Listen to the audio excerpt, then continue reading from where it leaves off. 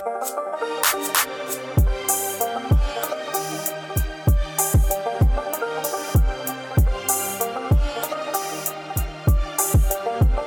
check.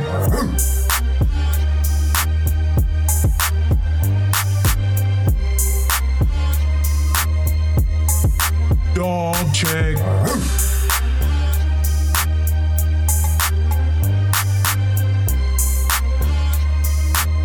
This is Browns Digest.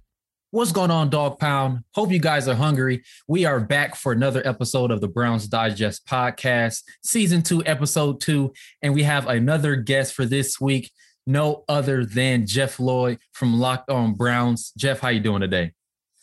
Could be better, Sean. I think we're all probably right now, I think as much as everybody, is eagerly anticipating, the freedoms and liberties of starting to get our lives back and, the summer ahead for everybody, as, we all pretty much lost our summers last year.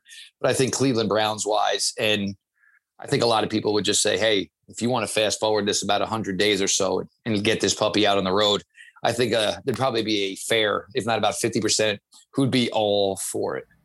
Yeah, for sure. I know things are going to be a lot different, especially that they lifted the mask mandate for Ohio yesterday with Governor DeWine. And he also had an interview with 92.3 The Fan today, basically saying that Browns games can be up to 100% capacity. So now we start to get into that question of how many and if fans are allowed in training camp, how will that transition go? Because now we're going to the normalcy of seeing OTAs and a rookie minicamp, things that we didn't get to experience last year, at least in a non-virtual setting. So now we kind of get into that.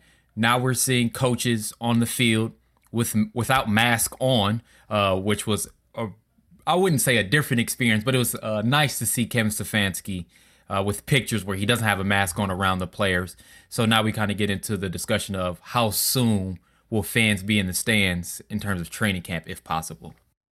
Well, I mean, when you're talking about, Coach Stefanski, first off, he's a handsome dude, got a killer beard. Have to cover that stuff up for almost 14 months. I mean, it's just, it's just a miscarriage of justice, so to speak. But, with the coaching staff all fully vaccinated. And, I'm sure, look, in some aspect, a lot of us probably just got used to it. But, these weren't things they were doing last year. They weren't on a football field last spring. And obviously everything was so limited and so quick as far as practice time they could do. And, offensive line coaches, defensive line coaches, your bigger dudes coaching, I'm sure they couldn't stand any second of it. And it just opens things up. And it just, for anything, it's, look, I think we're back to normal. And, we're getting back to what is football normalcy. And these guys, look, I mean, for the players, they've been around probably since they're 8, 9 years old. And you're talking some members of the staff that have been around in 35, 40 years, whether it was playing, coaching at lower levels and to where they are now. I think it's just the maturation and the graduation of getting back to football normalcy. And the fact that, the Cleveland Browns have a billion reasons to be excited about what's in front of them, with what the success they had last year, the offseason they put together, the draft class they put together. And, the words chomping at the bit probably aren't even, good enough to describe where this, Browns franchise is right now as far as, getting back on a football field. And as odd as it sounds, I think the timing of all this is actually more beneficial for the Browns compared to last year, given how much of a difference their personnel is on the defensive side of the ball. Versus last year, we pretty much knew the offense was the side of the ball that was going to see the improvement, given what they did in free agency with a lot of their one-year deals. But also, when you looked at it, there wasn't necessarily too many changes of who was coming in to revamp that offense. We all knew that left tackle spot needed to be addressed, which they did with Jedrick Wills. And really for him, the biggest transition was moving from the right side to the left side. But when you look at 2021, now you're faced with up to potentially 9 new starters on the defense. And now you really need that opportunity to see those players together. And I think this is a good segue into our first topic, which is the drama regarding voluntary OTAs. You have fans and some people that think, oh, well, you need people to be there because you didn't have this opportunity last time. At the end of the day, there's still that big, bold lettering that says voluntary. Guarantee you, if your job said it's voluntary for to come in today, it wouldn't be that many people working, because they prefer their time off. And really in this situation with the offseason, I'm sure, star players or depending on in this situation, the offensive players who you notice were less in attendance for the voluntary OTAs is if you have a plan, you have a personal trainer, and you have, a couple players you like to work out with, that's fine because that's just their routine. And at the end of the day, professionals need that routine. And I think, too, for the offense, it's kind of a support of J.C. Tretter with him being the president in the NFL Players Association and him saying earlier in the year about some players not attending OTAs or trying to keep with the virtual off seasons because it would potentially lower the amount of positive COVID-19 cases because we know that all players aren't going to be vaccinated. Well, the first thing, and to get to your point on this, I think this the same people who are probably complaining about the fact of, whatever the attendance rate is for the Cleveland Browns at OTAs are probably the same folks who are a little bit upset that their bosses, who were kind enough to let them stay home for 12 to 14 months, are saying, it's time to come back to the office every day. Yeah. This is the way this is going to go. Because I'm sure there's some coinciding there of, that same type of thing. And look, if it's, we're getting to this point where, and look, Ohio, I'm here in New Jersey, masks are off.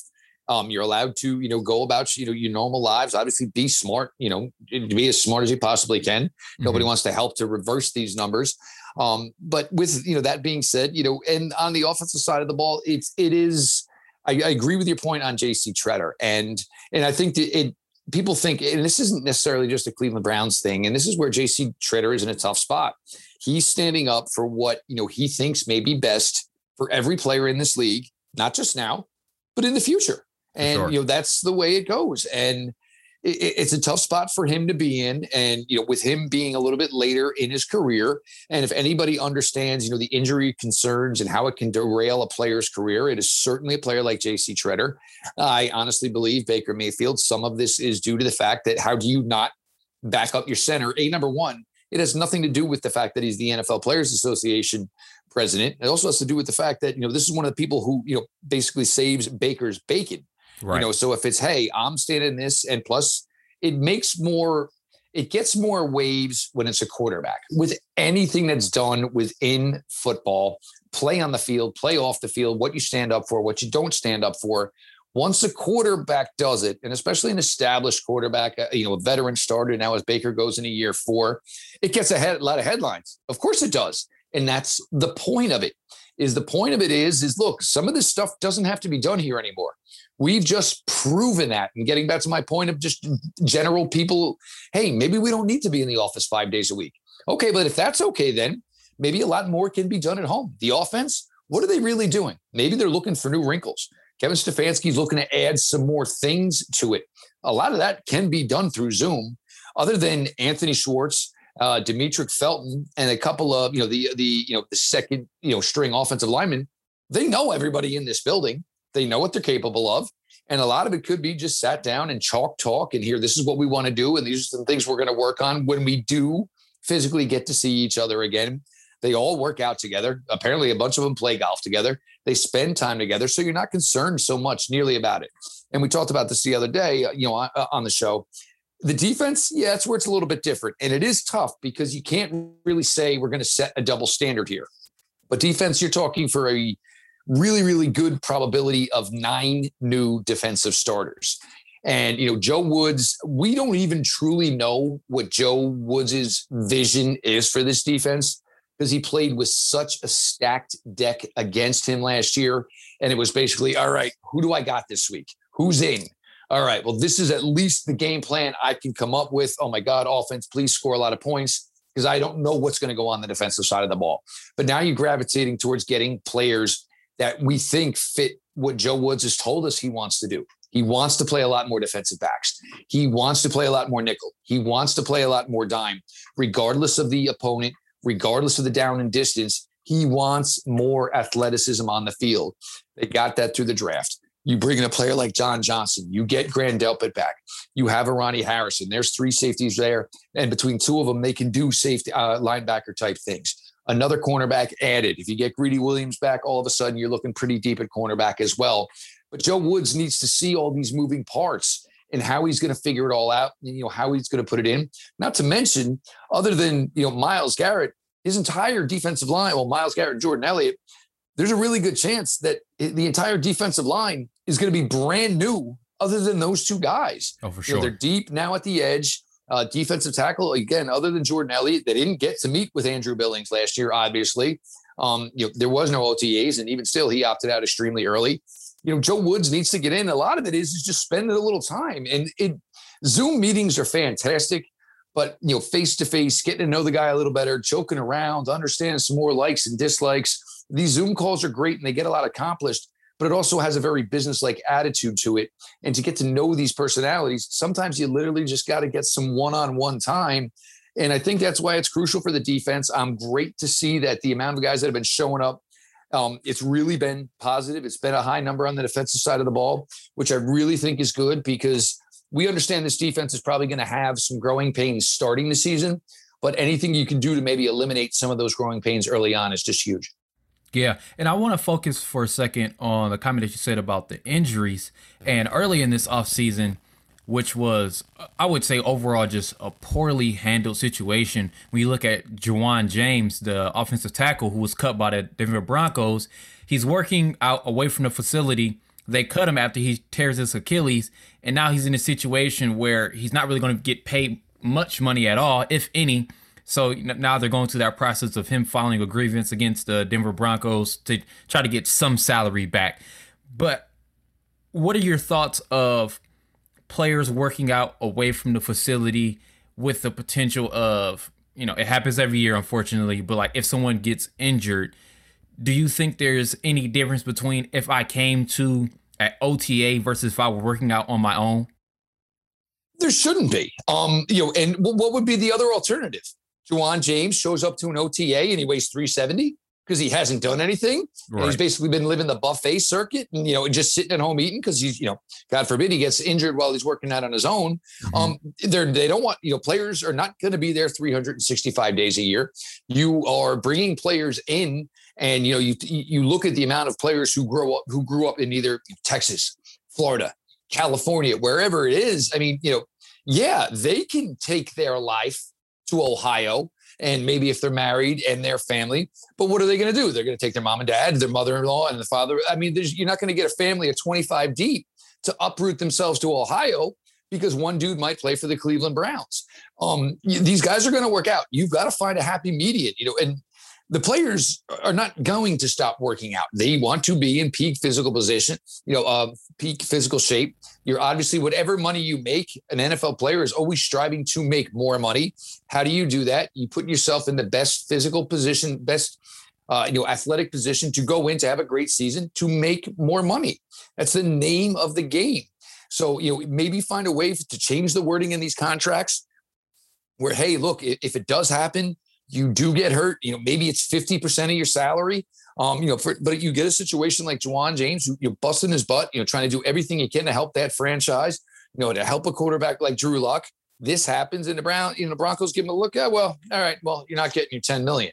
It's ridiculous in its premise. Look, I mean, if guys, and of course change the contracts, the guy gets in a car accident because, he's had one too many, he's driving 105 miles an hour, or he's driving a dirt bike down a hill and he falls off.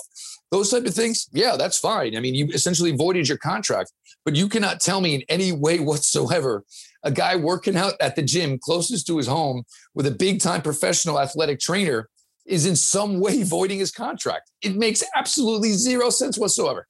Yeah, and I would much rather have a player come in shape versus you. Okay, I'm going to step away from the NFL for a second, but when you look at James Harden before he left the Rockets this season and ended up in Brooklyn, there was so much talk of he's overweight, he looks lethargic, doesn't even want to play basketball. And then all those rumors and talks eventually led to him leaving the team. Obviously, he ended up in Brooklyn, but I would much rather be in a situation of this player's in shape because he's been working out all offseason, or potentially even be in better shape based off the personal trainer that he's been working with, compared to someone that comes in, they're overweight, they don't know the playbook that well because they weren't working out individually on their own. And you only can have organized team activities or these mini camps based off of what the NFL approves.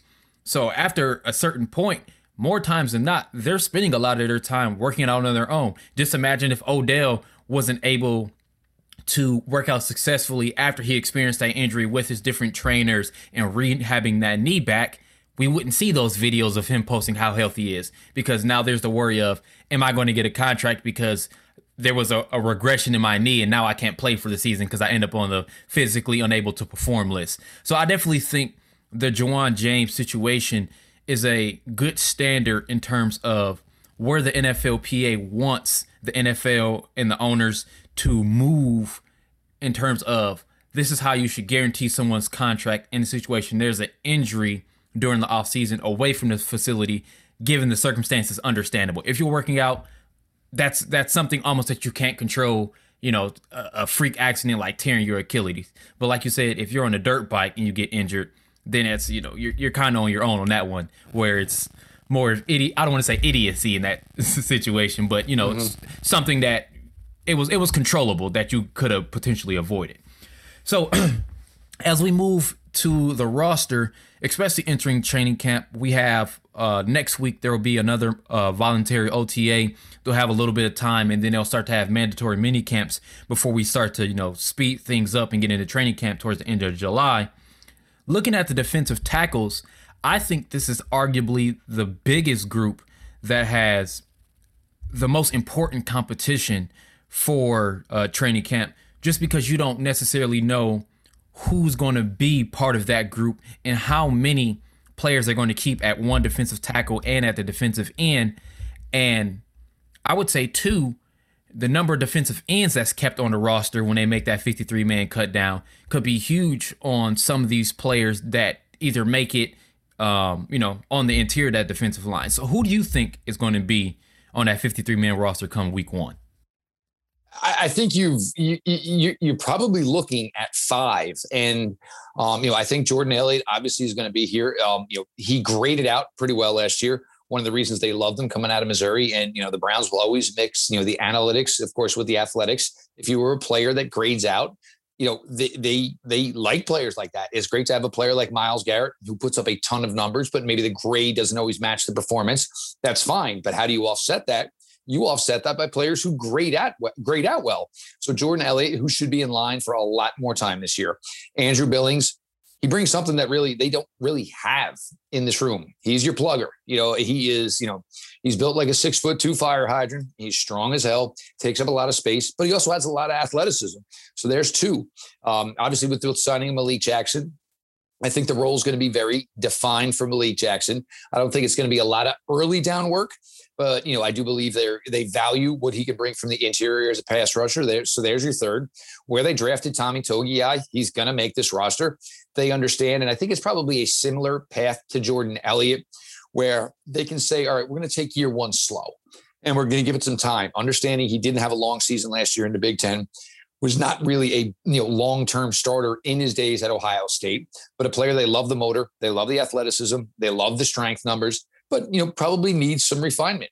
Marvin Wilson, I think, is going to make this roster for his 2nd year in a row. The Browns took a good amount of draft pool money and applied it to an undrafted free agent. I don't think they're going to get nearly as lucky this year like they did last year, where they were able to cut AJ Green on Labor Day weekend and then stash him away on the practice squad for a couple of weeks. Marvin Wilson, there was a lot of competition, and the Browns just decided to go with an offer that his agent at the time was not going to turn down. So he got a really good amount. Maybe he doesn't dress every week. Maybe Tommy Togiai doesn't dress every week. But they're looking at this and understanding the fact that, Billings, it is a 1-year deal. Malik Jackson, it is a 1-year deal. Jordan Elliott, only in his 2nd year in the league. Defensive tackle is not a position they're going to probably ever throw big money at, unless maybe they draft one once in the 1st round. So then you would get to maybe 2021, where you have a cheap player in Marvin Wilson, you have a cheap player in Tommy Togiai, and Jordan Elliott in year 3 still won't be making a ton of money. And then you can go out again and look for like a Malik Jackson, or go pay a little bit of, mid-level money, $4 or $5 million, to another big run stuffer. So I think they're going to end up keeping 5 defensive tackles. And I think, can maybe look at Malik Jackson as a player who could be maybe your 4th-and-a-half defensive end and also your 4th-and-a-half defensive tackle. Yeah, so to round up that group, you have Sheldon Day, who they had as a practice squad player, Malik McDowell, former 2nd-round pick by Seattle that hasn't had an opportunity to play in the NFL for various reasons. Obviously, spent that stint in prison. And then, of course, had that ATV accident, which we were just talking about earlier, ironically. And then Damian Square as well rounds out that interior of that defensive line training camp competition.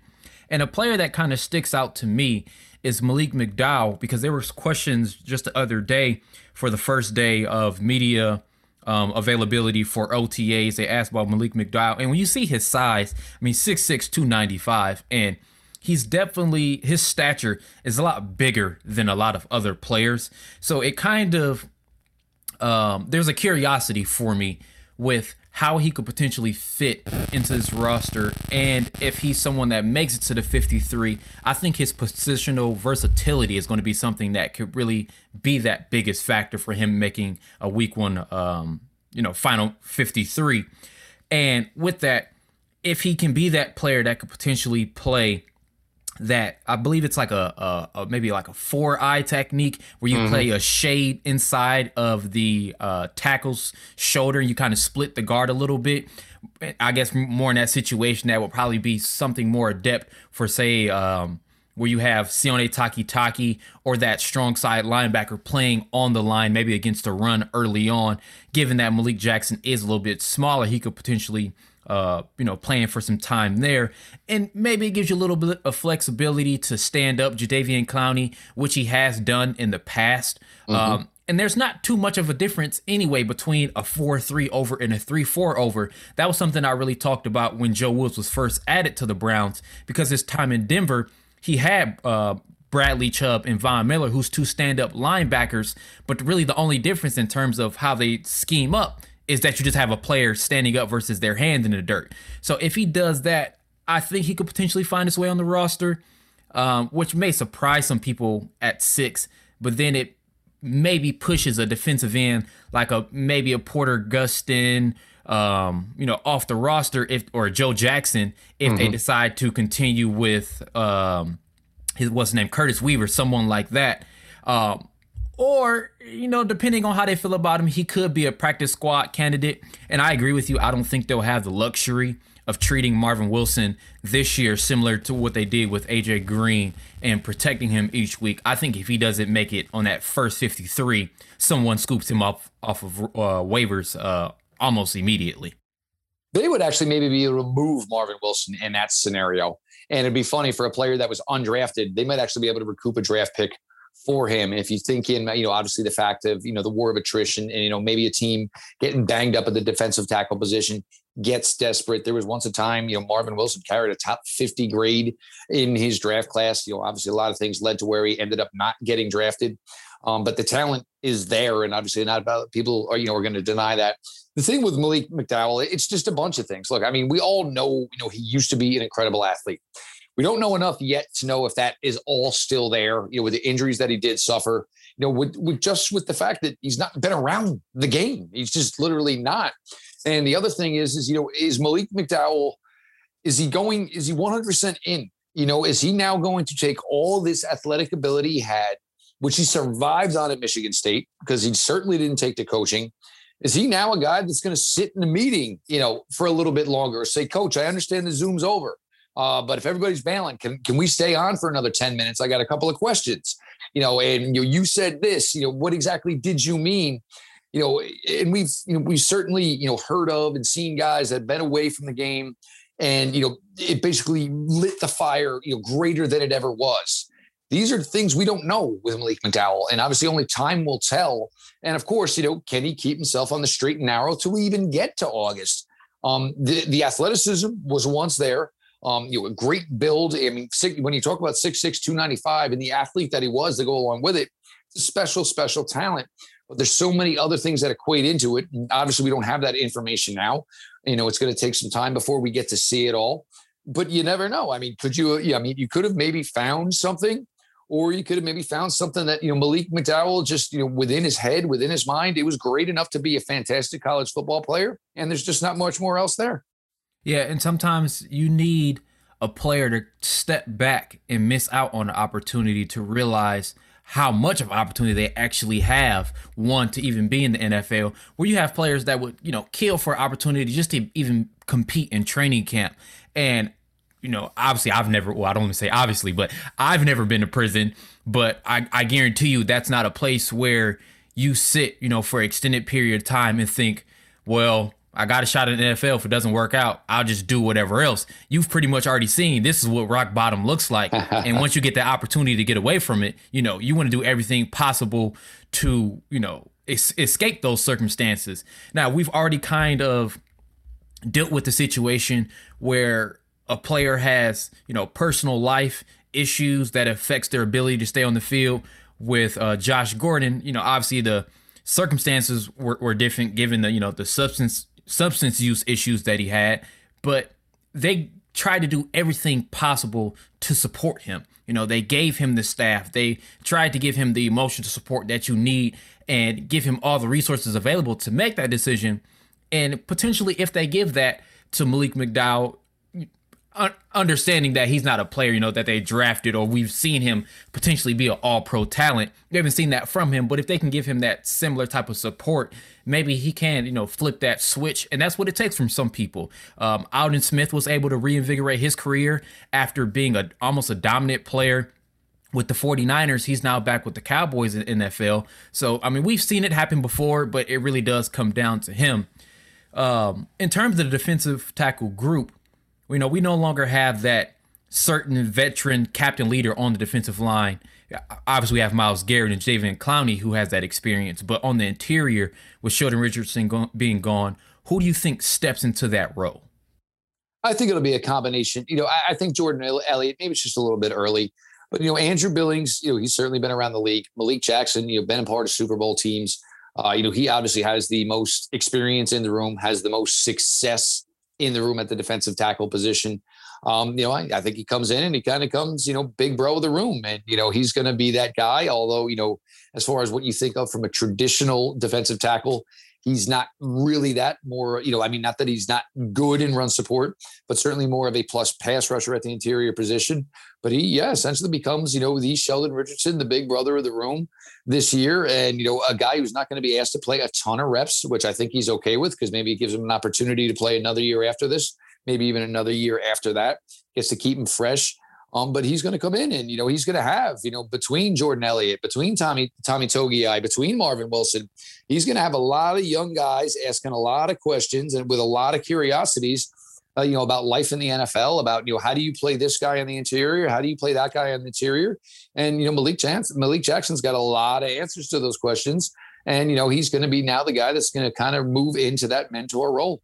Yeah, and I think that experience will be great for the development of Jordan Elliott, especially because his time of coming out of Mizzou, he really showed his ability to rush from the interior. And when you have someone that's had success like that throughout his career with Malik Jackson, that definitely can help him with his tools and his mechanics of how to become a better rusher on the interior, especially with his size. Because when you look at Elliott compared to Jackson, that's almost maybe 20, 25 pounds size difference. And when you can get someone with those tools at a bigger size, that's definitely an additional benefit of having potentially a 3-down defensive tackle, especially considering Billings and Jackson are on those 1-year deals.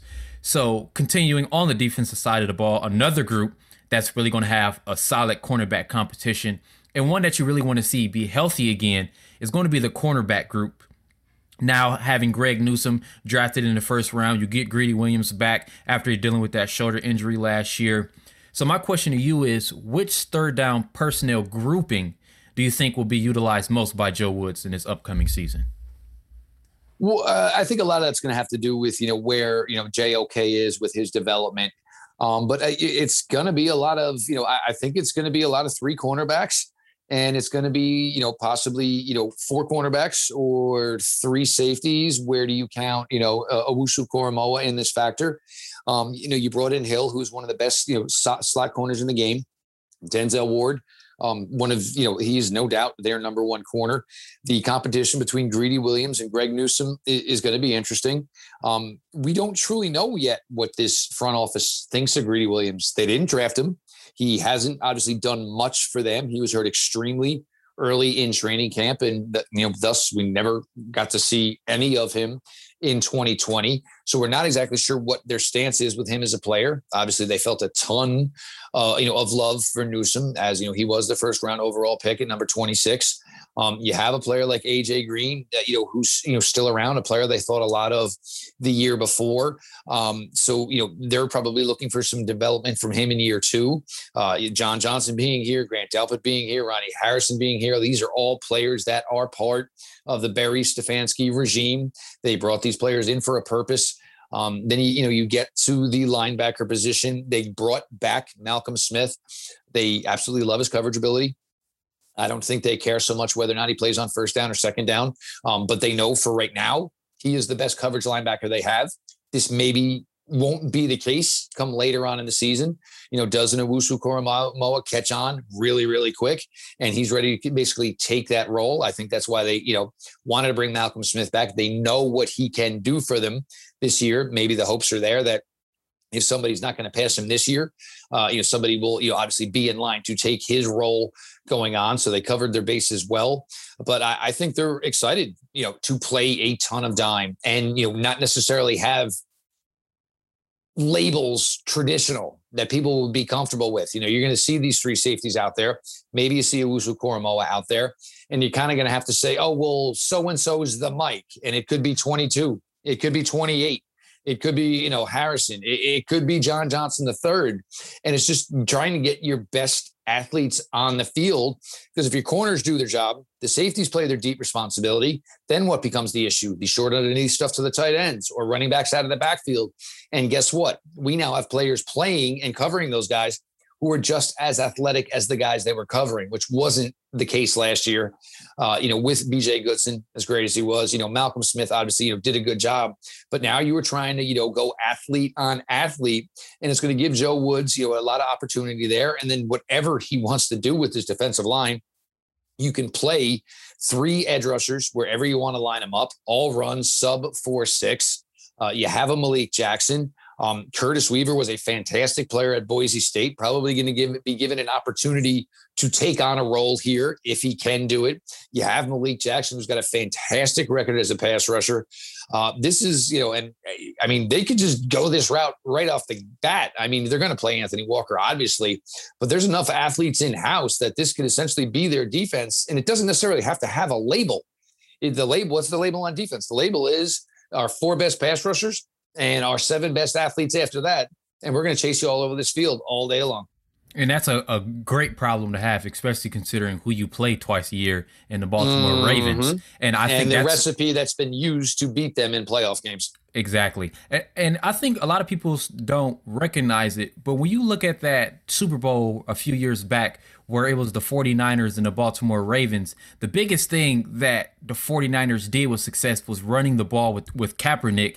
And there was that issue of how you defend the read option. And then the Ravens, I think with Ray Lewis, they did a really good job of giving a blueprint of how to contain a quarterback and was really being able to push things back inside.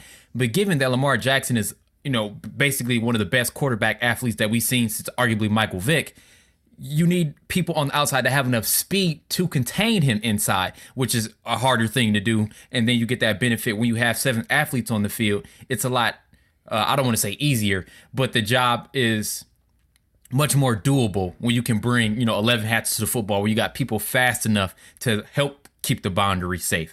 So for me, I would say the biggest thing is, and I know you say like those labels are something that's going to be difficult for people to put on the Browns defense. It kind of comes down to that dime, which is 4 corners, a big dime where you have that extra safety, and then a dollar personnel set where you have potentially, and I don't think there's going to be a situation where you have 3 rushing down defensive linemen and 2 linebackers, unless in that situation they just play JLK strictly as a linebacker this year.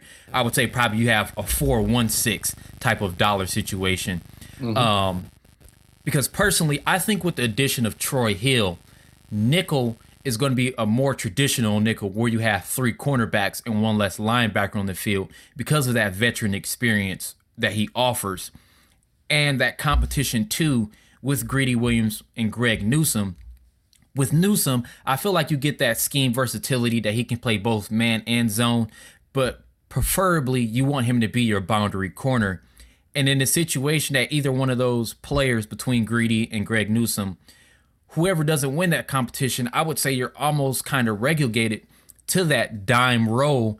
In that situation, you would want someone like Denzel Ward moving over into the slot where you have someone like Keenan Allen that plays predominantly in a slot for the Chargers, and you play them this year. I would much rather want Denzel Ward covering him out of the slot, and then you bring in Williams or Newsome to play that other boundary corner with Troy Hill being there as well.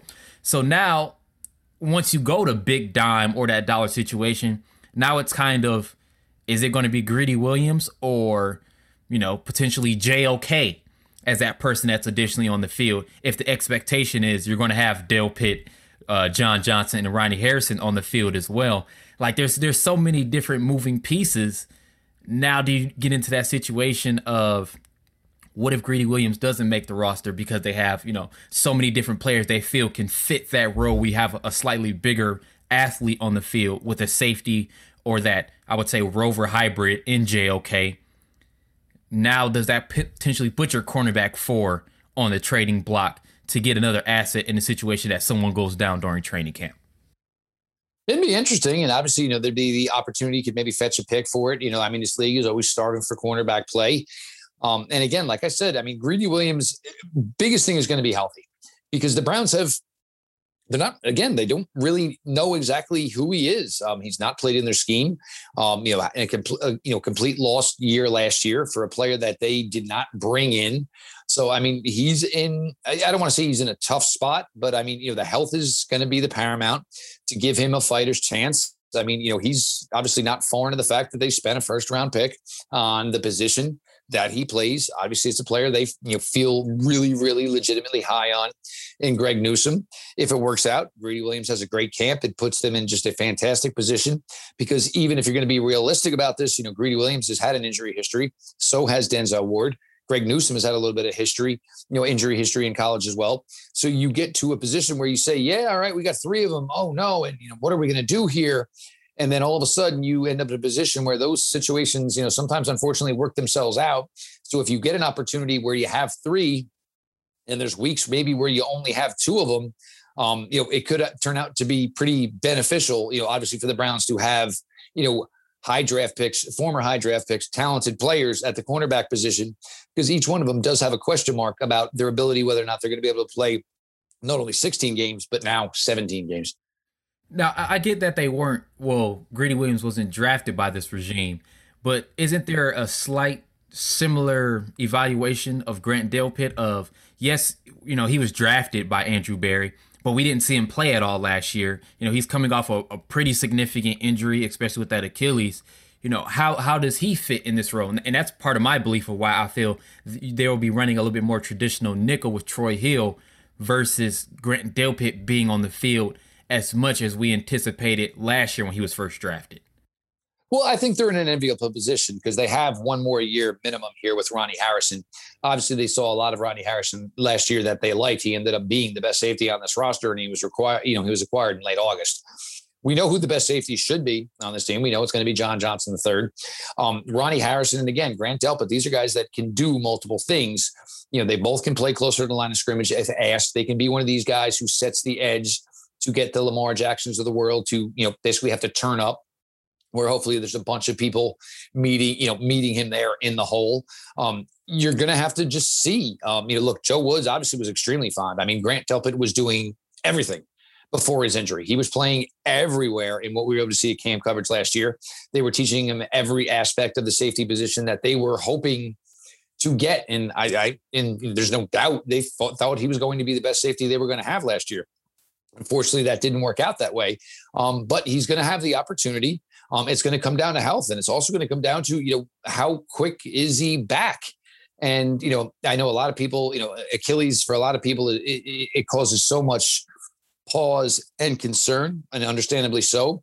But there certainly are those outliers of, guys who are, so athletic that even if it dings their athleticism a little bit, it doesn't overall really make that big of a difference if you were truly intelligent at that position, which appears that Grant Delpit was an extremely, extremely smart defensive back at his days down in LSU.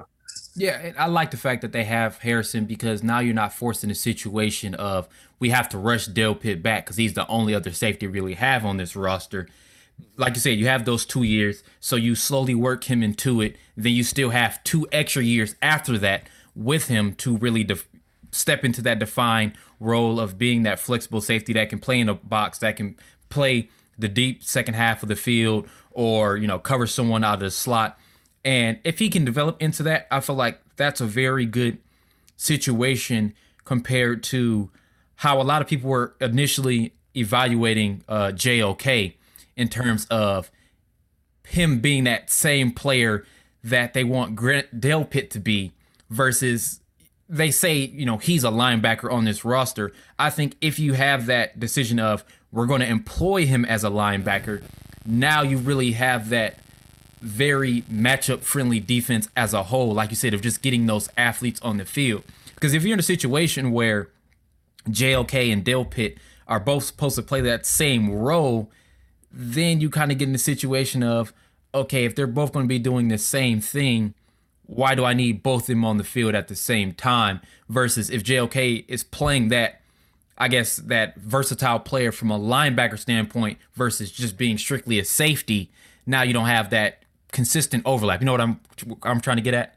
Of course. I think part of it, though, is having a lot of these guys who are similar, 6'2", 220, all run really well between 4.4s and 4.5s. And guess what? I can just have the five of them standing 7 yards apart from each other, 7 yards from the line of scrimmage. And guess what? You don't know who's doing what. I mean, because you're going to try to confuse things as much as you can. All right, well, who's got deep coverage? I don't know. John Johnson can do it. Delpit can do it. Heck, JOK can do it. Ronnie Harrison can do it.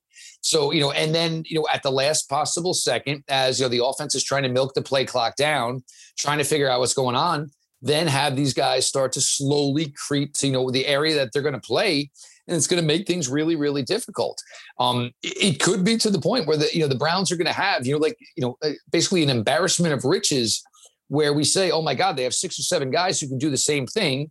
Keep in mind, over a 17-game season, some guys are obviously going to miss time, but it's not the worst thing in the world to have, 6 or 7, 6'1", 6'2", 220-pound guys who run 4.5s, who can play up around the line of scrimmage, can play, between the hash marks on tight ends, can play deep zone coverage. This is a nice problem to have if it all works out. And again, it's just upping the athleticism, beyond, you have such great athletes on the defensive line at pass rushers, just pure speed players. And this could lead to a lot of, turnovers, gimme interceptions, where you got quarterbacks saying, I got to get rid of this ball so I don't die here in the backfield. And you got a lot of defensive backs with a history of being able to jump balls due to athleticism. It could really be a fun problem for Joe Woods. I think the thing's just going to be, taking the time with it and understanding you have a lot of guys, and it's just going to be a situation of trying to find a way to make sure you're working everybody in and making sure you're maximizing the fact that everybody can do more than one thing, which gets difficult. There's no way around that. And if the Browns are going to be what they're going to be, there's maybe going to be a lot more of the game being controlled by the Browns offense, where there's going to be snaps on defense for the Browns defense. But it's a great situation to be in. Nobody ever complains about saying, oh, I have too many of this. That's not a bad situation to be in. Right. So when you get past the top 6 or 7 defensive backs and you look at MJ Stewart and AJ Green, where do you think they fit in this whole fold? For me, I think they really like MJ Stewart. I mean, there's a lot of things that, MJ Stewart, had time, difficulties at time with last year. And again, he's not the most athletic guy. And if you put them all together with the rest of the athletes on this team, he's probably going to be in the lower 1, 2, 3 as far as just overall athleticism. But he's a lot smarter, and he has a nose for the football. He has the intelligence to know when it's coming, so he's able to offset the fact that he's limited as an athlete. Obviously mentioned earlier about Denzel Ward maybe getting some more time on the nickel if that's the number one option. And my God, we've been screaming this on Locked On Browns for years to maybe use him in that capacity. But you do need a second traditional nickel, probably, if he can contribute on special teams, which MJ Stewart can. So I think he's in a good position. I think AJ Green is going to be a tougher hill ascent maybe for him in this season. But I think, MJ Stewart, as long as, camp goes well, they love the ball hawkness. I mean, especially when you're getting that from a guy who's not going to be in your regular rotation, which they got to see from him last year. But I think you're going to, and if you're going to rely on Ty Hill a lot, if something were to happen to Ty Hill and he misses a little time, you maybe don't want to just say, we're going to just, basically punt on the nickel cornerback altogether. You're going to want somebody to do some of those things. And I think MJ Stewart is capable of that. Yeah, and I like his ability to blitz from the slot. I feel like that's something that's kind of underestimated in his game. And you've seen it throughout the season that Joe Woods, he'll send someone off the edge. And we've seen, in previous seasons that Denzel Ward has the ability to do that with success. But obviously, I would much rather be in a situation where our nickel corner or dime is blitzing off the edge on a passing situation. And what's for the easiest thing for a guy who's not getting a ton of reps? Take a beeline of the quarterback, dude. You ain't got to worry about nothing else. Right. So as we kind of start to wrap up our final topic, one of the biggest things, and I feel like it's consistently going to be the theme, not only throughout training camp, but throughout the entire season, is positional versatility. And that's something that Kevin Stefanski and Andrew Berry consistently talk about in those media press conferences. And a player that really stands out to me is Demetric Felton. You were in that tweet yesterday that Gio had tagged us in asking, how Anthony Schwartz would be employed with the Percy Harvin comparison. But I think not in terms of like the talent and the player, but the way that the Seahawks employed Percy Harvin, I think Felton could probably be in a similar role in terms of a player that can be used as a running back and a receiver and really cause mismatches for the defense when he is in the game. Obviously, he's not going to be a person that's going to be there, 30, 40% of the snaps for the game. But if he's only in there, maybe 10, 12 snaps a game, you have someone that can do running back screens, receiver screens, jet sweeps, a lot of different motion that can confuse defenses. And I also like the fact that they're putting him with different position groups. During rookie minicamp, he worked with the running backs. And then now during voluntary OTAs, he's been working with the receivers. And that gives him a better leg up, I would say, in terms of making this roster, being a day 3 pick and the last pick of this year's draft. And then 2, I would say his performance during training camp could probably pay huge dividends in terms of who they keep as that running back number 3, since he'll probably be in a competition with D'Ernest Johnson. Well, the first thing you think about Felton and, where you're bringing up positional versatility, I think it's a fantastic point, because once you're getting to, 49, 50, 51, 52, 53 on the roster, you're going to want these guys who are going to be able to do, a little bit more than just one thing. And D'Ernest Johnson, as much as everybody liked him last year, and I think he did a solid job, he is what he is. I mean, he's a ball carrier. He's not much of a receiver. Yeah, maybe a screen every now and then. He wasn't terrible as a kick returner, but you upgraded with 2 guys that you drafted in that position between obviously Schwartz and certainly with, Demetric Felton. And why take away from the fact when he was at UCLA that he spent years at the wide receiver position and he spent years at the running back position, grooming him as a possible guy to work in the slot. Everybody, and it's certainly not comparing him and saying he could be this type of player, but everybody would like to find a way to have some player that gives you some Alvin Kamara type of stuff. Mm-hmm. And, Felton seems to be that guy. Kareem Hunt, obviously a fantastic receiver, but as far as, lining up in the slot, I don't think he's as fluid of a mover as Demetric Felton is. I think Felton's routes are quicker, cleaner, and this isn't a knock on Hunt because he's one of the best receiving backs in the NFL. But Felton, it just seems smoother, and you can see that he literally has spent time at the position. He's just not a good running back who runs routes. He was a good receiver who knows how to run routes. Then you can also employ him in a James White type of role where it's, 2-minute offense. And guess what? Well, you're going to cover everybody deep. That's fine. I'll take the 8-9 yards. He'll get out of bounds. We'll run another play, and we'll either chase down a touchdown. We'll chase down a field goal. And James White, another player, from the Patriots for years. There's another player, teams would say, hey, if we can get somebody who can do those types of things, that'd be fantastic as well. So he's really, really interesting. And I think it's crazy to say that, anytime an Anthony Schwartz or Demetric Felton comes on the field, those are going to be the guys that the defensive secondary is going to be saying, oh, wait a minute. All right, well, what are we doing now? I mean, you're talking Odell, you're talking Jarvis, you're talking Austin Hooper, David Njoku, Rashard Higgins, all these other names, Kareem Hunt, Nick Chubb. But either one of those two players come onto the field, it's going to be one of those, we weren't ready for this type of moments for the defense. Yeah, and I love the comparison of a James White in his role in the offense. And I think more and more that type of player, especially out of the backfield, is becoming very valuable in the modern NFL. And I feel sometimes people forget James White almost, I would say, really helped them win that Super Bowl against I think it was the Atlanta Falcons. He had 11 catches. He scored maybe 2 or 3 touchdowns and the game-winning one at that. Now, obviously, he wasn't someone that you want to be carrying the ball 20, 30 times a game.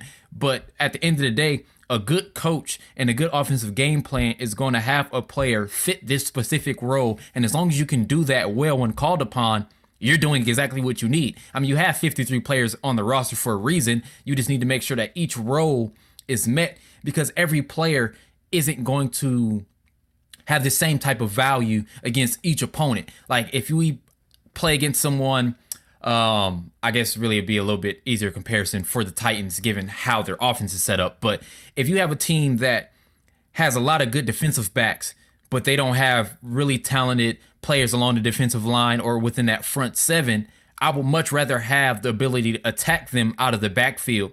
I mean, could you just imagine a situation where you have Baker Mayfield in the shotgun and you have Kareem Hunt and Demetric Felton standing next to him?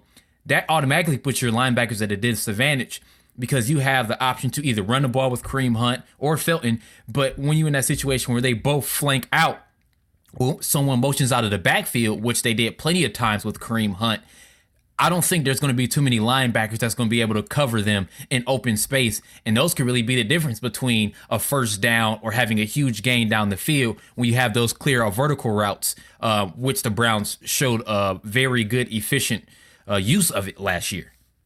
Yeah, and you talk about or the Pittsburgh Steelers, who are going to bring, Watt, and the other players are going to bring all off the edge. That's fine. Guess what? You guys are going to bust your butt rushing all day.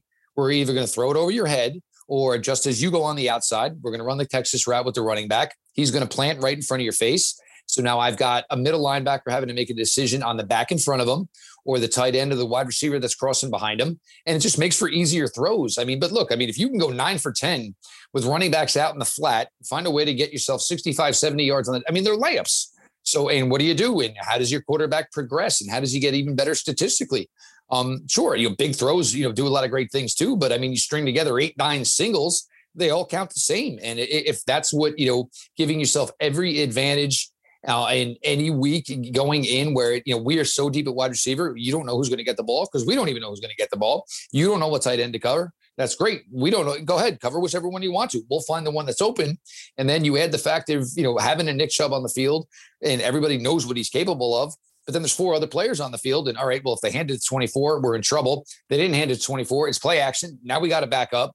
There's players running around everywhere. All are good. All, are decent athletes. All have production as receivers everywhere across the board at the wide receiver position, the tight end position, the running back position. You're just basically setting yourself up for the easiest game plan possible and the easiest open windows for Baker Mayfield, who's shown he plays best when he's not trying to feature one receiver. He plays best when he's reading the defense and saying, this guy's open. He's getting the ball. I don't care if he's wide receiver 1, wide receiver 6. I don't care if he's the 4th tight end, the 3rd running back. He's open. I'm throwing it to him. For sure. So when you look at Felton and potentially being that kind of gadget type player, I personally feel that we could probably see Anthony Schwartz in that similar type of role. Probably not someone that lines up in the backfield, but someone, that could either be outside the numbers or in the slot, using them on jet sweeps, motions, reverses, things like that. Almost 400 yards rushing in his days at Auburn. Oh, for sure. So how do you think they'll try to employ Schwartz? Do you think it may be in a similar role as Felton? Or do you think that most of his production will probably come as a vertical threat? Oh, I think it'll be done, with jet sweeps too. And, it's not a knock on Jarvis Landry, and he did a good job doing it. But are you going to want to, run jet sweeps with a guy who runs 4.6s? Or do you want to run jet sweeps with a guy who was literally supposed to be training to be an Olympian last summer before COVID hit? You cannot take away how fast Anthony Schwartz is. You look at Kansas City. And this is one I keep telling people. No, we're not talking Tyreek Hill. But they have Mecole Hardman. And Mecole Hardman is just as fast as Tyreek Hill, just as fast as Anthony Schwartz. And he was an issue for the Browns last year. because there are no safeties in the NFL who run almost sub 4.3. So you're going to need two people to pay attention to him. And most likely he's going to be the fifth option on the field when he is on the field. So he goes deep. It makes everybody else's life easier. Of course, it's going to be slow and gradual, similar to what you did with Donovan Peoples-Jones, because the Browns are a very, very smart, well-run team now, where they're not going to say, oh, we drafted this guy in round 3, or we drafted this guy on day 3, and we're going to throw the kitchen sink at him. It'll be simple, defined roles using what they do best. Felton as a receiver out of the backfield. Sure, there'll probably be a carry or two. Anthony Schwartz, what's it going to be? We're going to put positions where it's going to be the fear of death that he may be getting a jet sweep and this defense is not set to get the corner on him. Or he is lined up in a slot, one-on-one with the safety, and guess what? He's going to win that 9.5 times out of 10. And guess what? If you actually do cover him, I've got tight ends, I've got running backs, I've got great wide receivers I can go to.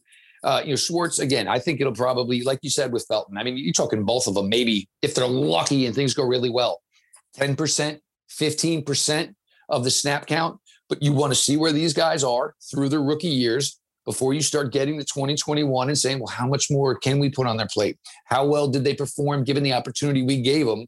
Similar to Donovan Peoples-Jones, who's a guy we barely even mentioned in all this. And you're just starting to look. And this is what you do when you're a well-run franchise. You have to have an eye looking towards the future while keeping the presence in mind and understanding that it's not all about Jarvis Landry, Odell Beckham Jr., Rashard Higgins, and Austin Hooper. It's about, where are the guys that we have invested in who are younger, a year or two on down the line, when money's certainly going to get a little bit tighter. And I think, too, the Kansas City Chiefs could provide a good blueprint of how to install players, that have a lot of speed or that flexibility to run those type of gadget plays. And I know that's something I keep coming back to is gadget plays, because Stefanski actually does it very well. And there were, I believe, 3 touchdowns that they scored. And I know one of them, they had a big play down the field, but with Jarvis Landry and Odell Beckham throwing the ball off those reverse plays, I'm not expecting Anthony Schwartz to do something like that, but it's just more of the threat that at any time something like that can happen. And a lot of those misdirections is something the Chiefs do very well against a lot of teams, because we have someone that can run a sub 4.3 40. Pretty much the only thing you can do as a defense once they get their ball in their hands after the snap, that pre-snap motion is, can you beat me to the edge? And more times than not, a linebacker or cornerback that's playing in the slot is getting blocked by a tight end or potentially Donovan Peoples-Jones isn't going to beat Anthony Schwartz, to the edge. Or in their case, Mecole Hardman, Tyreek Hill, obviously one of the fastest players in the NFL. Those pre-snap motions, one, it causes defenses to freeze just for the slightest second. And that could be the difference between having that big play down the field, especially with Stefanski's ability to use play action, which I love. I mean, we've seen situations where Cordero Hodge is the person catching a deep post off of play action down the field almost for a touchdown last season. Now, just imagine where we have a healthy Odell Beckham that's that player coming over the top. There's going to be a lot more explosive plays for those 20-plus yard gains. And if you can do that consistently because you have players that are motioning across the formation, now it's only going to get more and more damaging for those throwback kind of play action plays that they used so much last year. Well, you think about it, say, you're running a jet sweep with an Anthony Schwartz from the left side to the right side. And it's literally just to have people put notice on it. And then what do you run behind it? You run, play action to Nick Chubb off the right side. Guess what now? Everybody is flowing to the right. You got secondary flowing to the right, worried about Schwartz. You got linebackers flowing to the right, worried about Nick Chubb. And what did you see the Chiefs do so well? Travis Kelce, the top tight end in the NFL, sitting between the hashes like, nobody's here. Right. Everybody's worried about everybody else. And I'm a better player than all the other guys that they were paying attention to. And yet they still left me wide open. So there's opportunity there for 30, 35-yard, 40-yard plays, even take it to the house with a guy like Schwartz, or you just piece together 3, 4, 15 to 20-yard plays, hitting a guy between the hashes because everybody's scared to death to what the speed can do of the wide receiver, on the jet sweep, of what Nick Chubb can do to you. And now all of a sudden, guess what? You left somebody wide open in the middle of the field and it's a cake throw. And, it just gives so many options for what Coach Stefanski can do. And again, All of this is done with one premise. You know the talent that Baker Mayfield has. But last year, the Browns almost played an arena league offense. They weren't able to challenge every inch of grass on that football field, which makes everything that Baker Mayfield did last year even more impressive because the windows were tight. And I'm talking really, really tight. And for him to do what he did without being able to challenge secondaries vertically was amazing. That's going to change this year, hopefully with a healthy Odell, with the growth of Donovan Peoples-Jones, with having a player like Anthony Schwartz on this field, and now with their renewed confidence in tight end David Njoku, who is as athletic as any tight end in the NFL. And that's something that we would love as Browns fans to see, their ability to spread the field, get everything more open up those windows for Baker Mayfield. And that was his biggest trademark coming out of Oklahoma, was his ability to deliver the ball on time and accurately. And if you can give a quarterback that's already accurate a bigger window to throw in, that's just going to give you more consistent drives of putting points on the board. And at the end of the day, if you can get a touchdown over 3 points because of the players that have their ball in their hands can make a big play. We've already seen it on the ground with Nick Chubb with his ability to break tackles. Odell Beckham is dynamic with his ball in his hands. Obviously, we want to see a little bit more production out of the tight end room. I think as well, this is something that Brandon Little brought up in last episode, is that David Njoku, I think, is primed to have another good season, or a better season, I should say, compared to last year. And again, when you just have those weapons and the ability to spread out defenses, anything that's up those hashes and along the intermediate parts of the field are going to be wide open because you're going to be able to spread defenses out. So looking up into this season, is there anything that you would want the fans to be looking out for on Locked On Browns? We've done, a regular routine, and it seems the listeners seem to love it as far as, our in-season approach. We do our pregame show, which usually comes out Friday night or whenever Pete's butt is off the high school football fields. We go right to the microphone, at the final whistle. This is something that got lost in the last couple of years as, with some other shows, as the Browns did a lot more prime time. And sometimes it wasn't so easy, smacking or swilling coffee at 12:15 at night because he wanted to pump out a post-game show. We incorporate some PFF stuff, and we've always done that. John Costco, who is the Browns guy for PFF and senior analyst, lifelong Browns fan. So you get the passion of him with the PFF analysis. We always do the crossover shows, in the middle of the week with our Locked On host of whoever the opponent is that week. We've just had we've had a blast, and having done this since 2017 when this team was not very good at all, to the fact that we've churned out 1,000 shows. September will be 4 years, doing Locked On Browns and just seeing where this franchise is and most likely where it's headed. Just enjoying it more and more. I mean, we had a spout here where we were off of Apple for 30 days due to some stupid updates through Apple and stuff they didn't care to fix. Everything's back up and running now. And I think what makes us different as opposed to a lot of other podcasts, I mean, Sean, obviously I know you do a lot of work week in, week out. We're here 5 days a week, year in, year out. And I think the fact that we'll, find a way to split hairs about a certain player in the middle of, June is kind of what's, separated us and kept us around and kept us fresh and, kept us, in listeners' ears, so to speak. It's just been a blast. And it was so hard in the beginning. And even when I took this job, my discussions with David Locke from Locked On was, well, you've had a lot of history covering the NFL draft. That's going to be good. That's not why I'm here anymore. I'm here now for what this team is, the coverage we give day in, day out. And it's just been an absolute pleasure just seeing this franchise do a complete 180 from top to bottom, where nothing ever went right, regardless of the players, the coaches, the front office, and where now, knock on wood, we can pick on, Andrew Berry for maybe, taking a scratch off on a guy like Malik McDowell. And the reason why is because everything else has gone so well, you afford him the liberty to basically say, you want to know what? I know this doesn't make any sense, but you want to know what? Let's turn this rock over, see what's underneath it. Yeah, and ladies and gentlemen, when I say 5 days a week to pump out content is very difficult, especially when it's such high quality content, and being able to give fans a unique insight and a very breadth and depth of information that all makes sense is huge. So make sure you guys listen to Locked On Browns. I know a lot of you already are. And again, Jeff, I just want to thank you for joining me on the show. Make sure you guys give Jeff a follow. His Twitter information will be in the show image. And of course, the Browns Digest podcast is available on all your favorite audio streaming platforms, Spotify, Apple Podcasts, Google Podcasts. Thank you guys so much. We will see you next week and have a good one.